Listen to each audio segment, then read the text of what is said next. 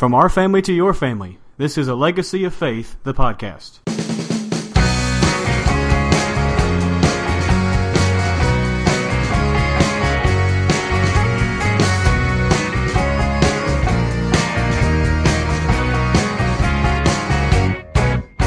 Welcome to A Legacy of Faith, the podcast designed to help your family survive the day, plan for tomorrow, and always keep an eye on eternity.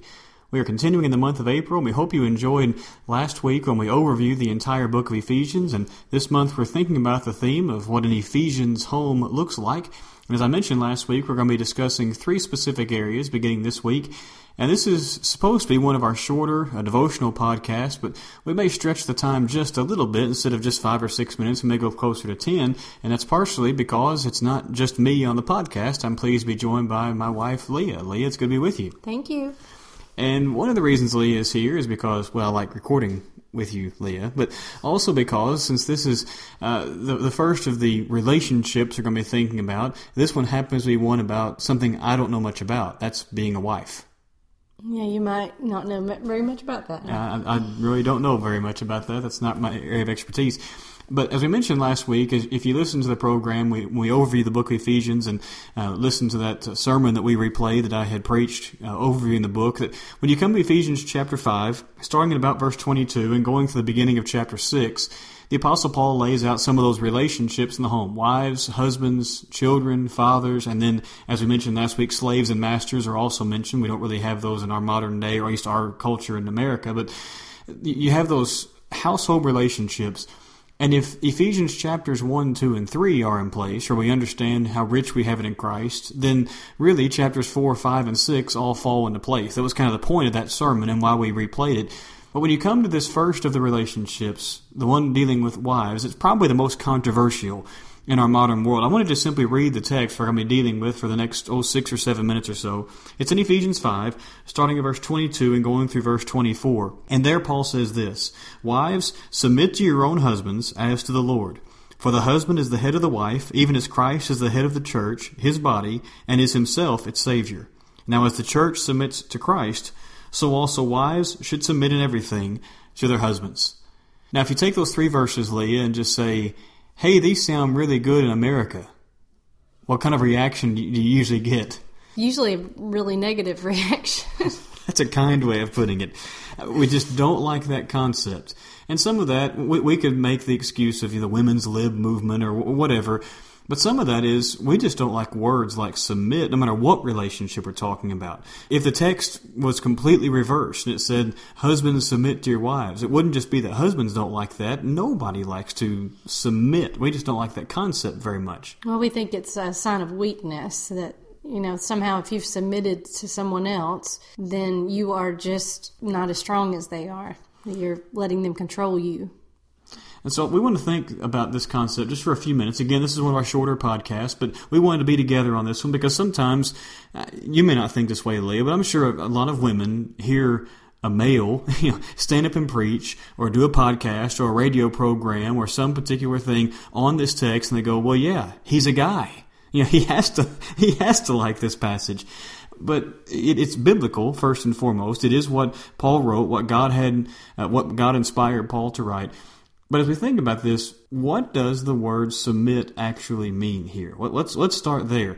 One of the things that, if you really study this concept, this word very deeply and intelligently, one of the things that comes across, Leah, is that Paul is not saying that the wife is lesser. She's not a lesser of a person, or she's not one who is under the husband in the sense that the husband is more important. That's not implied in this word. In fact, if you look carefully at the word submit in the original language, what it really means literally is to arrange oneself under. And what in the world does that mean? Well, it was actually a military term.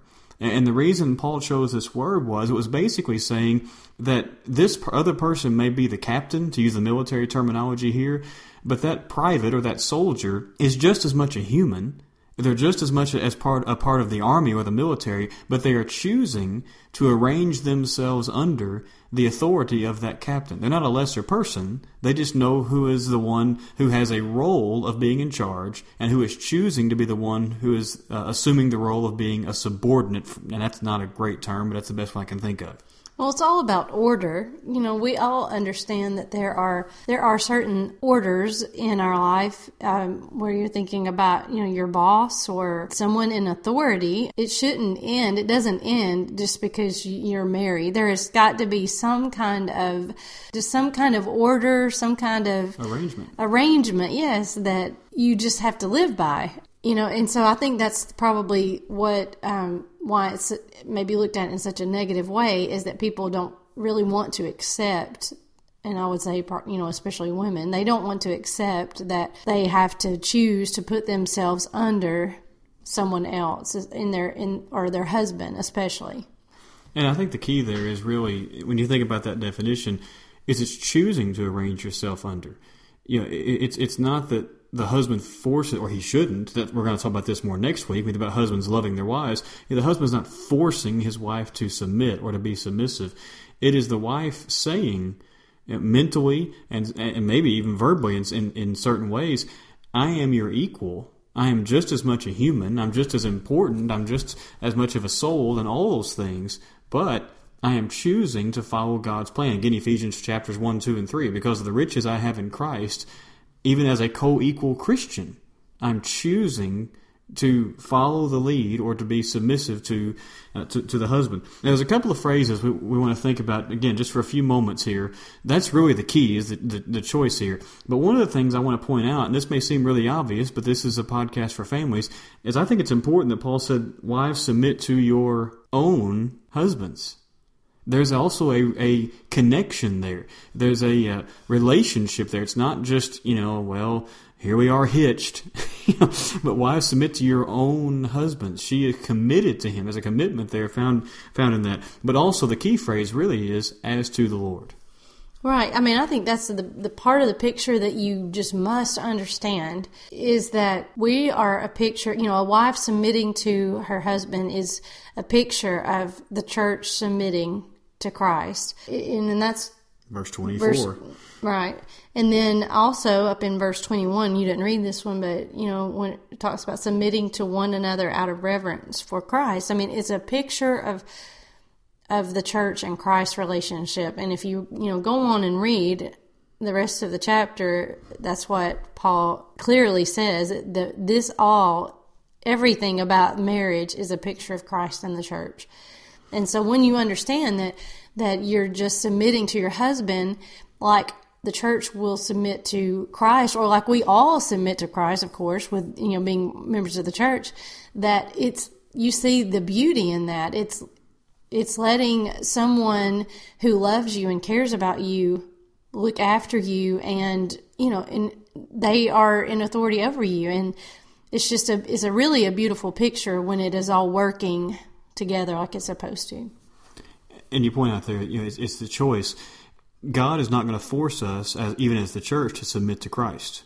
We want to, we should want to, we need to, but God is not going to, and I'm not trying to be flippant here, He's not going to send a thunderbolt out of the sky to force us to submit to Christ. And then Christ submitted to God. Right. I mean, there's that order. So we don't look at Christ as being some weak individual. I mean, we of course worship and just put Him in the place where He needs to be. And so, you know, just because a woman is submitting to her husband, we wouldn't look at Christ as being inferior to God or to be weaker than God. So we need to think of the same types of things when a wife is thinking about her, this command to submit to her husband. It's a picture of Christ submitting to God, and we show that in our life by submitting to our husband. So the Ephesians home looks like the wife is choosing to submit, just as the church submits to Christ. Leah, before we close, let me throw two questions your way, and both of these are unrehearsed. I'll go ahead and say that. But they're things you and I have talked about just in general conversations before, dealing with this text and this concept. Number one, first question I want to throw your way, is someone is listening to this and they're saying, yeah, but my husband doesn't deserve it. You don't know who I'm married to. He's an awful person. Maybe he's even abusive in some way. How can I, as a Christian woman, how can I possibly follow this command in any way, shape, or form when you don't know who I'm married to? Well, I mean, I would never, ever suggest that anyone stay in an abusive relationship if putting yourself in danger. I mean, I would never suggest that at all. But I think if you're talking only in that there's just a guy that's just a terrible guy, he's just a jerk, yeah.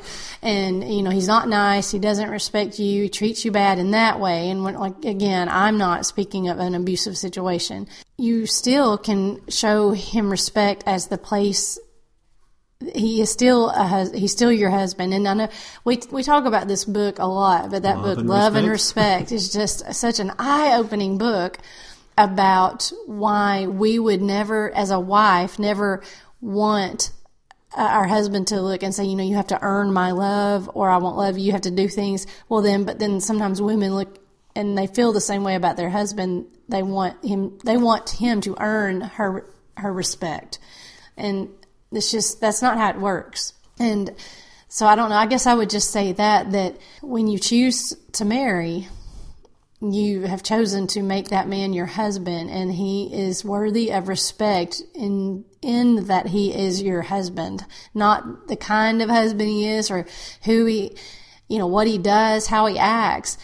He still is your husband. And if we are going to be a picture of Christ in the church, we have to just still respect that. Now, I would say pray and pray and pray and get all the counseling and help that you can possibly get to work through problems, and trust in God to help you through the problems. You said it's unrehearsed, but those are just the thoughts off the top of my head about it. That's a great point about, it's not earning anything. That's question number one. Here's question. I want to end with something positive here. That was a difficult question. I want to end with something positive.